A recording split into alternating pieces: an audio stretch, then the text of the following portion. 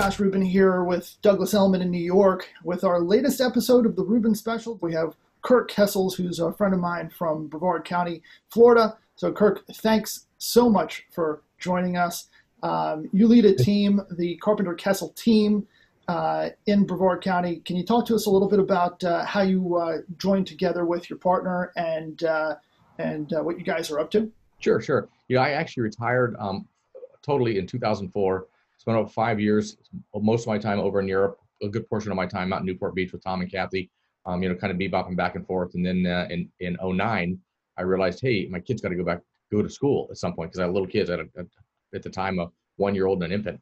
And so they ended up going to school. So I came back and Dwayne Carpenter, who's now my partner in 09, said, hey, why don't you come work with me for a little while? I'm like, nah, I don't think I want to. Fast forward, he taught me into doing a little bit more. And now of course, we're full-fledged into this, but that was in 09. So we've been partners for just a tad over 11 years right now. Yeah. Huh. Cool. So how did you wind up in Europe? My wife's from Europe, or my ex-wife was from Europe. She's from Holland. So we had a house over there. So we spent 6 to 9 months over there, loving it, bike riding everywhere. The only time we didn't like it was in the dead of winter. It was too cold. Especially when you're from Florida. So, I'm born and raised in Florida. So love the weather here. Just love it. It just, in the wintertime, it got too cold there. So I come back and forth. She'd come back sometimes, but not as much. And again, the kids really kind of necessitated, where are we going to put them in school? We're going to put them over there. We're going to put them here. We're going to homeschool them. What are we going to do? And neither one of us felt like we were qualified to homeschool. So we're like, all right, let's come up with plan B or C. And that's kind of how we ended up back here and working again. And honestly, I was burned out when I stopped in 04. I've been doing this since 82. So we're looking at 38 years. Totally burned out in 04 when I stopped, sold my company. Tom helped me sell my company. And I got, a nice big fat check, and I thought, I'm done. And then I got bored. I was 40 years old, and, all my friends were still working. It's like, what am I going to do? I don't golf. I don't really have any hobbies. I started doing some development stuff and, spent a bunch of time in Europe, spent a bunch of time, driving Tom and Kathy crazy out of Newport Beach, and said, okay, you got to come up with a plan. And that's when Dwayne stepped in. Oh, okay. So Dwayne came up, he kind of came into the business with you to sort of help offset your time away from the business. Is that right? Not really, no, because he was already selling real estate. He had a successful business on his own, and he said, listen, I really want to build a team, which is what I had at the time. I was selling 300 units a year, making a great living, but working 7 days a week. It was unbelievable how consuming it was. So he's like, hey, do you want to go back in the business? I'm like, no, but I'll refer you some stuff. Fast forward, next thing you know, you get a little taste of it, you get a little bit more, and before you know it, I'm back into full force again and loving every minute of it.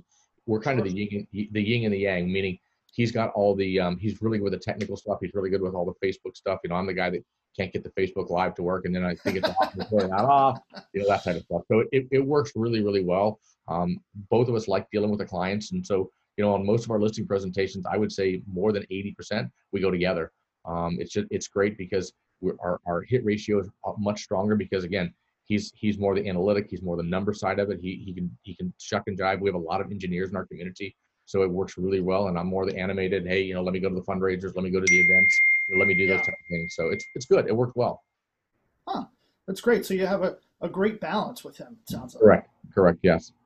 Yeah. And that's what you see, because I talk to a lot of people that have partners, and their partners are so much like them, they don't bring anything to the table.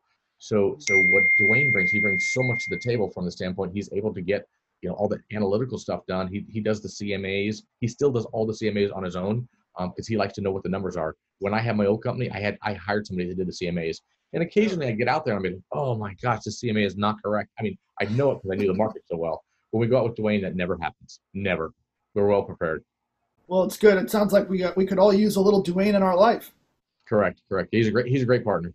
Really is. Yeah. And then from there, we just built a team. So we had Julie, who was our transaction coordinator. She was in there, and she continued to build on that, and we've just built the team from there. There's right now about 15 of us on the team. Awesome! Wow. And so, how long have you been about 15 people? I would say we keep increasing every year. So literally every year we increase by 2 or 3 people. That's kind of the fair growth mode. We have 2 people right now we're ready to hire. One's an ISA. The other one's going to be more of a floater, but she knows every single job already in the company. We're stealing her from somebody else. But because of COVID, we just kind of held back on that. We're like, okay, we want you both, but right now we're not prepared to put two more people on the payroll. Yeah, well, that makes sense. And So talk to us a little bit about your business earlier this year, January and February. What were you seeing? What were the trends in your market? Yeah, our trends were, believe it or not, the high end had kind of picked up, which we were kind of surprised. The in the high end for us is 1.5 million and above. It's normally, you get above 2 million, you get a dozen sales a year. You might get 20, but not a lot. I mean, and we saw that market really pick up in a couple areas specifically. It really picked up a lot. And then, the normal market, the $300,000 to $600,000 range, was still just popping like crazy. I mean, you get something on the market, and now we're heading more of where we have less supply and more demand. But it's clearly the supply and demand has, since January, continued. The supply is going down and the demand is going up. No kidding. So you're seeing demand actually outstrip supply right now. Correct. Yeah. We sold, and we just got the numbers today. I'm going by memory. We closed 12.5 or 13.5 million for the month of April. And I mean, think about this. I mean, we're sitting in the middle of the first pandemic in my entire life. So, I mean, for us, our goal is to do about 12.5 million a month. We clearly hit goal. In our sales were pushing a little over 10 million for last month. So, I mean, we're right at goal, considering we're supposed to be, on lockdown. I mean, obviously we're out and about, but only when necessary. I mean, the showings that we're doing now, as you know, or if you have to see the house after you've already done the Matterport, after you've already done, the looking on the virtual tours. Have you driven by the house? Yes, we have. All right. I guess the next step is we got to go look at it then. And we've got a few that have not even looked at it. They bought it and they said, we'll look at it during the inspections.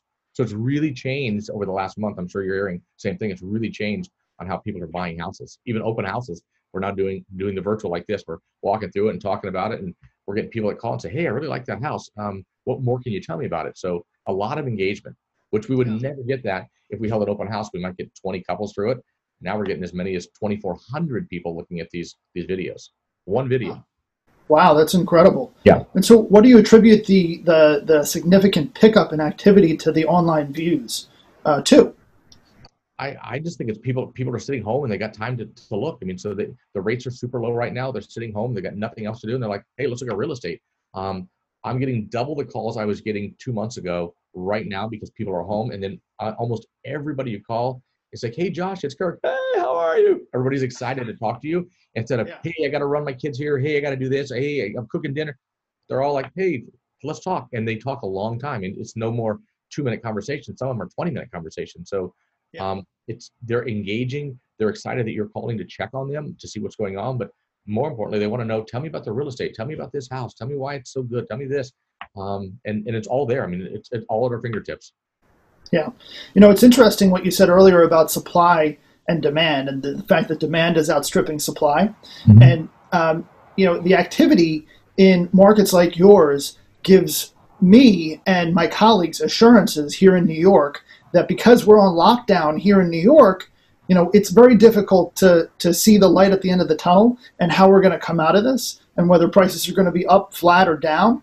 But the fact that markets like yours and those that, I'm speaking to in California are telling us of relatively healthy, if not strong markets, I think that's going to, bode well for us and impact us when we come back on the market. As long as, rates stay low, equity markets stay relatively stable at their current levels, I think we're going to be okay when we come out of this. Don't you think your market will have some pent-up demand, meaning that there's going to be people that are saying, hey, let's get out, let's go buy a house, we're ready. We've already looked at everything on the internet. We know the 3 that really fit our criteria, and it's just going to go 100%. 100%. There's no doubt that people are going to say, hey, now that we've gone through this, 2-3 month period of being on a stay-at-home order, and we as a couple are now thinking about more space. We were thinking about it before, but now more than ever, we need that second bedroom. Or the couple with the 1 or 2 kids who are squeezing into a 2-bedroom, now they're going to say, hey, now more than ever, we need that 3-bedroom. One of the fears here, Kirk, is that we're going to come out of this and people who have kids are going to give more weight into searching for homes outside of the city.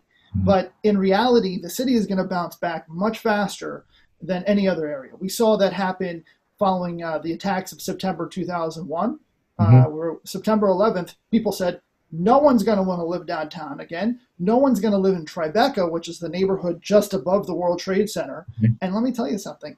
There's never been a hotter neighborhood in the city than Wow. Tribeca over the last 5 years. Tribeca, in fact, is one of the most expensive zip codes in the entire United States. Did that happen after 2001, or was it Yeah, always expensive? no, Tribeca has gotten more popular in the last 5 years. We've seen Wow. families moving from uptown, the Upper East Side, Tony Fifth Avenue by the museums in Central Park, and the Upper West Side, and people are attracted to the spaces in Tribeca because it's predominantly former manufacturing and storage facilities that have been converted into luxury loft apartments. Wow. So you Okay. have high ceilings, big windows, grand spaces, columns, beautiful hardwood floors, exposed brick, a lot of these classic spaces that New York is known for, you can find in Tribeca. When you couple that with fantastic restaurants, great access to transportation, the amenities of the city, the promenade along the Hudson River, fantastic restaurants and great shops, it's a fantastic neighborhood, and it has one of the best Yeah. public elementary schools in the city. So it's very popular. So as a city, when you think about Manhattan, people are saying, oh, well, I don't know that the restaurants are going to come back. I don't, come on. Broadway came back. People were going to the theaters before the Spanish flu in 1920. Okay, Yes. they were going to the theaters, right? So that happened. We bounced back, and then we had the Roaring Twenties, Hmm. right? The Roaring Twenties largely focused around Manhattan. If you think about The Great Gatsby was all based on the Roaring Twenties. Okay, Absolutely. so that was after the Spanish flu, and that was before the World Health Organization even existed. So I think Manhattan is going to bounce back. It's going to bounce back stronger than ever, and it's largely attributed to markets like yours. But coming back to your experience, are you seeing a lot of people coming from up north that are more interested in homes recently?